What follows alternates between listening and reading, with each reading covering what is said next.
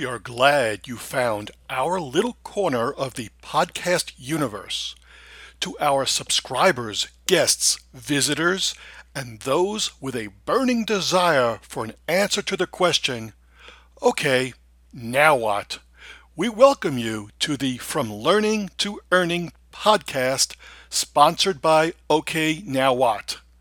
This podcast covers topics of interest to anyone starting a business, but is especially focused on the unique concerns of teachers looking to make the move to entrepreneurship. My name is David Zahn, and while I may not have all the answers, I can at least help you answer, okay, now what? Hello, and welcome to this podcast. This podcast will address a skill and an issue that causes many people to seek to avoid it like it is the dark attic of broken toys and long forgotten mementos that you only go to when it is absolutely necessary, and then you endure these squeaky stairs and the dust and spider webs for only as long as it takes you to retrieve the item you seek. And then you leave just as quickly. But we are going to enter that attic together with a guide who will shine a flashlight into that space and illuminate it for us so that it is not nearly as scary. Further, he will show us that there is little reason to be frightened by it. In fact, this is a space where we can become quite comfortable. What we're going to talk about is the art, science, and skill of negotiating. For many of us, the very thought of negotiation sends a chill down our spines. We have images of fast-talking, manipulative, say anything to get the deal, take advantage of the uninformed kinds of interactions where we wind up losing or made to look foolish. In fact, that feeling is so pervasive that some businesses have actually changed their go-to-market strategy to a no haggling or no negotiating platform. Of course, that leaves us as consumers wondering if we're still getting the best deal from those businesses. Here to clear up those skills and techniques you need to have in negotiation as you transition from the classroom to your boardroom, even if that is simply your garage or kitchen table, is Ron Hupsher, CEO of the Sales Optimization Group. Ron, welcome to the podcast. Oh, David, thank you. I really like that introduction, and always delighted to share some time with a person who I look up to, a great sales thought leader. So I'm honored to spend time with you, David. I appreciate that, Ron. So, Ron, many of us find the thought of negotiating to be distasteful. We conjure up images of the say anything, do anything to get a deal and relying on tricks and techniques to manipulate another. How do you view negotiating? Yeah, and David, thank you so very much. And I always think about it in negotiation as a collaborative event. And I always think there's a lot of misconceptions because there's different types of negotiation. And if it makes sense, I'll just sort of take a minute and walk through the three different primary types of negotiation people to enter into. One type of negotiation is conflict resolution, right? So how do two parties at war come to peace? Or has a labor union negotiate with the corporation? And the key thing there is both parties have to deal with each other. And if they don't successfully come to a conclusion, bad things going to happen. So, for example, a labor union can go out on strike or a company can shut down the factory, right? And there are two parties who have to who are forced to deal with each other, and that creates a lot of tension. And that's very different than a business-to-business sales negotiation where you want to win the deal, command a price premium, overcome status quo, and beat out competitors who look pretty similar to you. Another type of negotiation is spot transactional negotiation. How do I beat a street vendor at $15? There's no sales process up front, and there's no legacy on the back end. And those type of negotiations have a lot of techniques like do the takeaway or the walk away, and a lot of things that make that attic kind of scary and spooky. And what we specialize is in business-to-business sales negotiation, where you want to win the deal, create a great long-term customer. Where you want to win the deal, create a great long-term customer, overcome status quo, and beat out competitors, and create a great long-term relationship. And that's a very different type of negotiation. So understanding those three paradigms, and a lot of the spooky stuff and the scary stuff that you talk about and you speak about, rightly so, comes from the fact of spot transactional negotiation where you'll do anything to close a deal because it's a one-time transaction, right? We think of a car salesperson. Once you walk off that lot, they're gone forever. And if you ever come back to that lot, you're probably going to see a different salesperson, right? So, and no disrespect to that industry, it's just It's a one-time transaction. They may see you in 7 years, they may not. And that's very different. And then conflict resolution is you're forced to deal with that other party, right? So you'll be with them for a long time. There may be past history of non-goodness and future worries about non-goodness. And in business sales negotiations, that's very different. You want to be their best friend, right? We're going to have a great long-term relationship. We're going to help your business grow, accomplish the things that you want to accomplish.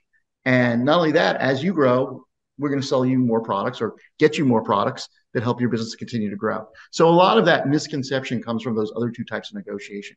And what's actually really interesting is if you try those other two negotiation techniques, spot transactional negotiation and conflict resolution, and you apply them to a business sales negotiation, oftentimes you'll do more harm than good. And what's actually interesting, if you learn a business to business sales negotiation paradigm, they're backwards compatible. So you can use them much more effectively for spot transactional negotiation and for conflict resolution negotiation. Does that make sense, David? Good. It certainly does. Yes.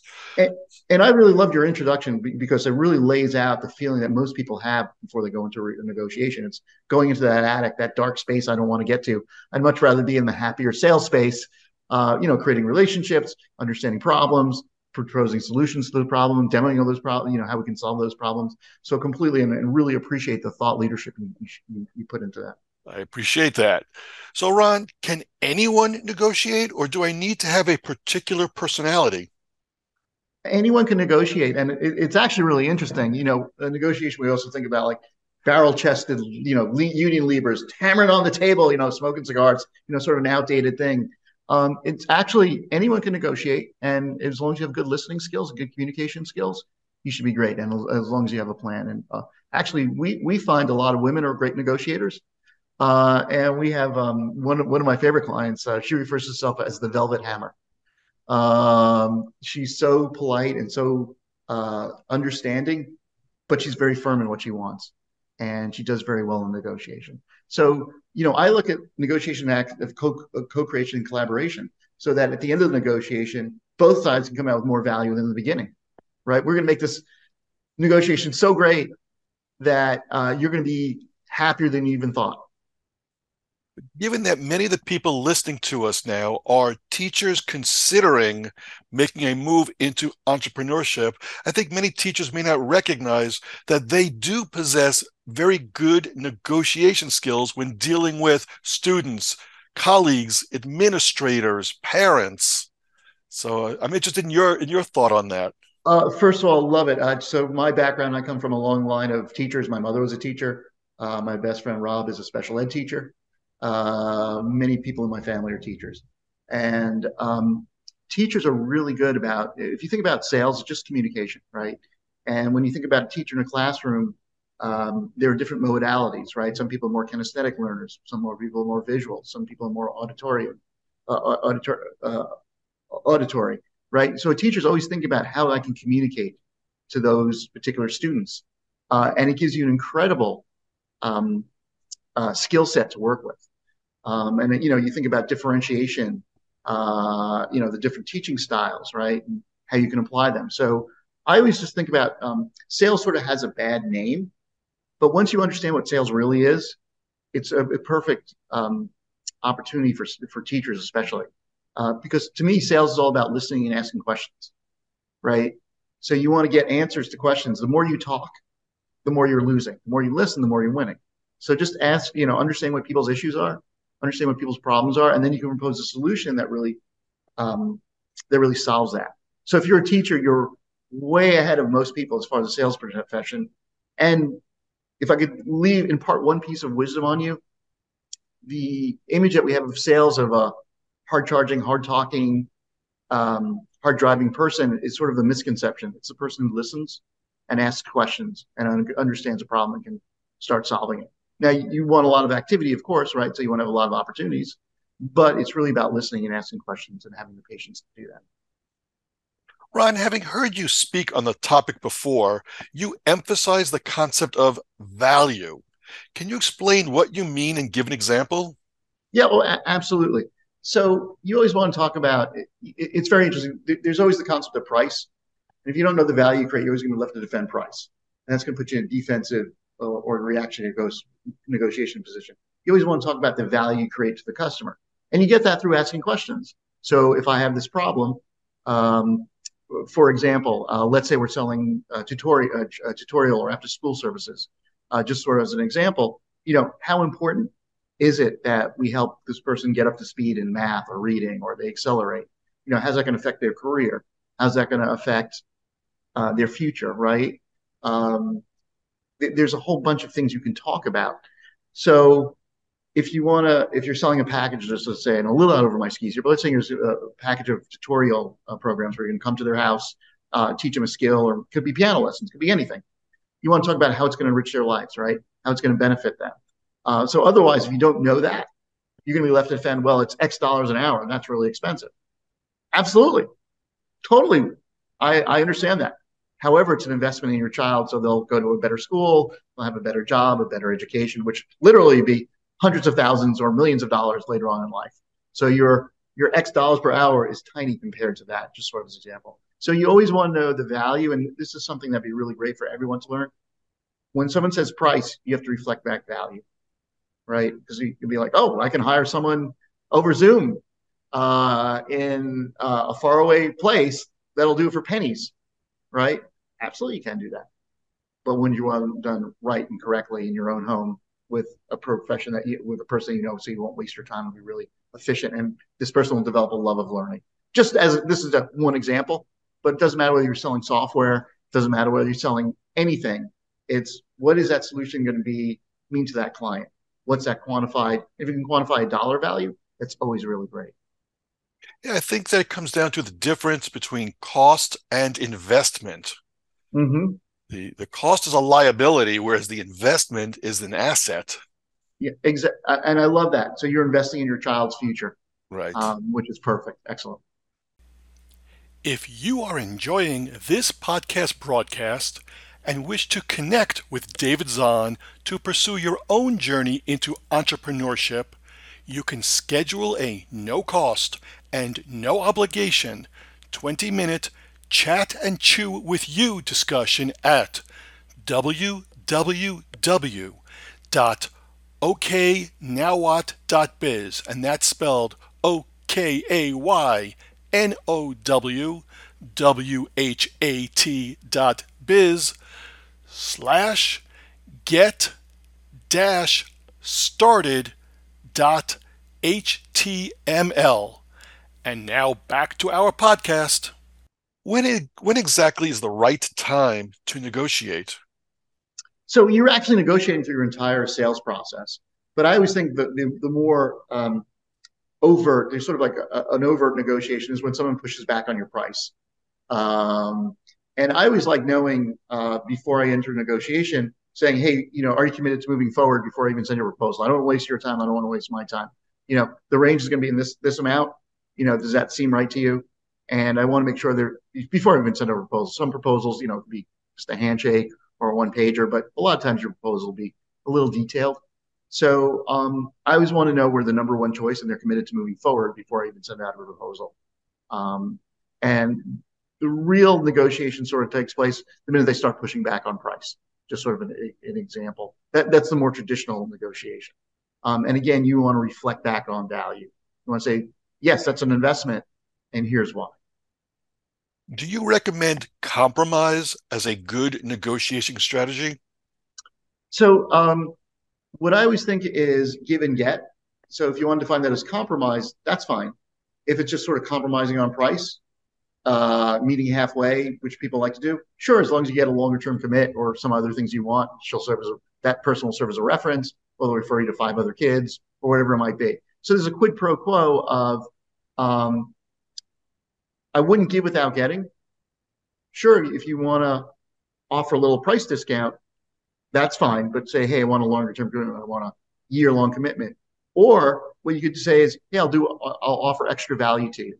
So in the case of tutorials, you might just say, hey, I'll give an extra 15 minutes of time. Or I'll do a monthly check-in with you and I to go over the progress. So I always think there's trade-offs you can do that continue to add more value than are a dollar for dollar discount. So if you give $100 or $1,000 off a program, that's the costliest give you can make. I mean, that's just money out the door. But what if you said, hey, I'll give you an extra training session, which may only cost you a few dollars of gas money or whatever it might be, and your time, right? Um, then you're not giving $100 discount or $1,000 discount, or whatever the number might be. So I always think there are creative trade-ups you can do rather than giving discounts. And I don't like to phrase it as compromise. I like to phrase it as a way of expanding the pie. So, okay, we can add more value if you'd like. And I try and avoid to reduce price. If you need to reduce price, make sure you get something in return, which would be, oh, okay, if I reduce price, I need to know you're going to put a second child through. Or that might be a great trade-off. I'll let a second child sit through this tutorial, or I'll spend an extra 15 minutes with your other child. Just sort of as an example. I'm a little over my skis on this because this is not my field of expertise. But I always look for things that add more value to that end person rather than shrink the pie of dollars. Right. Generally speaking, discounting without getting something in return is never a good strategy. It's a race to the bottom. Exactly. And, Yeah. we as human beings and, especially as teachers, we're trained as pleasers, right? It's just the nature we are. We want to have agreement. And you sort of have to overcome that and just sort of say, hey, I want to get paid what I'm worth, right? I work hard all day long. I have my own family. I have my own responsibilities. I have things I need to take care of. I'm dedicating this time driving over or whatever it might be, or whether it's over Zoom. I'm dedicating this time out of my day, not with my family, right? My marginal time. I need to get paid what I'm worth. Ron, if someone is new to this whole science of negotiation, are there specific steps I should consider to conduct a negotiation? And what would go wrong if I don't follow those steps? Yeah, and it's really interesting. So first of all, anybody's a teacher and thinking about going to sales, just read a basic book on sales, like Spin Selling, would be really great for you. So it's really about question-based selling skills. So you want to put a thorough sales process in, right? There's transactional sales, which is, yeah, hey, I want this, but you really want to say, hey, understand why the customer needs this and why the customer wants this. So you want to go through discovery, which is just asking questions. Um, and then when you understand the value that your services offer or whatever you're selling offer, then you can begin to sort of propose a solution. And the first is you want to make sure you're the number one choice and the buyer's committed to moving forward, right? So you say, hey, if price was an issue, would you want to move forward or would it be your number one choice? And follow up with why. So let them tell you why they need to move forward, right? And the second is you want to know the value you create. So if you don't know the value you create, you can be left to defend price. So in an example of tutoring, it might be, we need to bring Sally or Johnny's skills up to speed so they won't feel socially awkward or left behind or whatever those things are. Again, I'm not the expert at this, but in anything you want to talk about is how important is that for the short term and the long term benefit, right? And to have a child, feel kind of good and comfortable in class at an early age, just sort of an example, the economic benefit to that has got to be huge on so many levels, both economics, social, uh, on every which way you can measure it, right? And what parent wouldn't want to do that? And then you want to look at, they're going to squeeze you. Look forward to it. Know it's coming. Like everybody's going to squeeze you on price. Learn to love the squeeze. Look forward to it, and resist squeezes by focusing back on value. So they're going to take a swing. They're going to say, "Hey, can I get you for 20% off? Can I take a 30% off?" Right?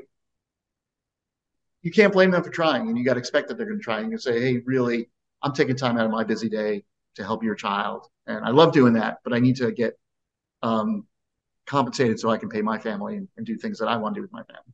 So look forward to being squeezed. Know who all has to be in the decision making process. If it's two parents or a significant other, a grandparent, have them involved. And then if you are going to give something that isn't a dollar for dollar discount. So say, hey, I'll let a friend sit in the session, or I'll have your daughter or other son sit in. I'll give them 15 minutes of free time. But in return, I want a 6-month commitment or whatever it might be on a weekly basis or whatever it might be. So always look for creative ways to expand the pie, and never give without getting. If you do give a discount, and I'd rather see you expand the pie before you give a discount, make sure you get something in return. So if you're going to cut your price from, let's say it's $200 an hour or whatever the going rate might be, or $50 an hour to 25, make sure you get something in return. And again, I'd rather say, I'll tell you what, we'll let your son or other daughter sit in the session as well, which can be a good value to them, creating more value for them. Or you'll give them a free 15 minutes every week, just sort of as an example. so that way you maintain your price and the dollars coming in your door. Ron, one last question. What do you do when a prospect just wants to know the price or asks for a request for a quote and doesn't really want to engage in that whole discussion? Just give me the number. Yeah. So there's a couple of reasons that generally happens. They're using your price to beat down the price of someone else. Someone's just calling up for price, right? The chance of you winning that business is actually really small. They're going to go take that price and they're going to bring it to two or three other people and go, can you do it for this price? And that's the lowest. I'm not adverse to giving a range. I'd rather engage them. But if I'm going to give a range, I'm going to give them the high end of the range because they're probably price shoppers. But if someone's not really willing to engage with you, I wouldn't spend a lot of time with them, right? You want to ask questions, you want to understand what they're going to do, and you're probably going to thank yourself for heading off issues in the long term. If you're just bidding to race to the bottom, those are clients that are probably going to make your life less than pleasant. Ron, this has been really illuminating, whether we're neophytes or very experienced negotiators. So I very much appreciate spending some time with you, and I look forward to continuing this discussion in future podcasts. Thanks again. Thank you. And could I just put a just 1 minute follow up? And by the way, I've known David now probably about 15, 20 years, and I always learn when I have a conversation with him. And I would encourage anybody who's interested in sales to learn from David. He's a great sales thought leader. I enjoy spending time with him. Whenever we're together, we go out for lunch or dinner in New York. We have a great time. I learn a ton from him, and I think it'll really help and accelerate your career. So I want to thank you for the opportunity, David, as always. Well, I appreciate that, Ron. Thank you very much. All right. Thank you. All right. You have been listening to From Learning to Earning, hosted by David Zahn, the teacher's business mentor. If you have not already done so, please register to join the Facebook group Business Launch, From Fear to Fabulous, where you can find additional information and participate in a community of like-minded people venturing into business ownership. And if you are ready to receive one-on-one coaching or enroll in a self-paced course to make your dream business a reality, you can contact David Zahn at www.oknowwhat.biz /get-started.html. And as always, we want to hear from you about topics you would like to have covered or your feedback on this or other episodes. Drop us an email with your thoughts at David Zahn, DAVIDZAHN at oknowwhat.biz. And don't forget to invite your friends to listen to this or any of our other episodes and join our podcast community.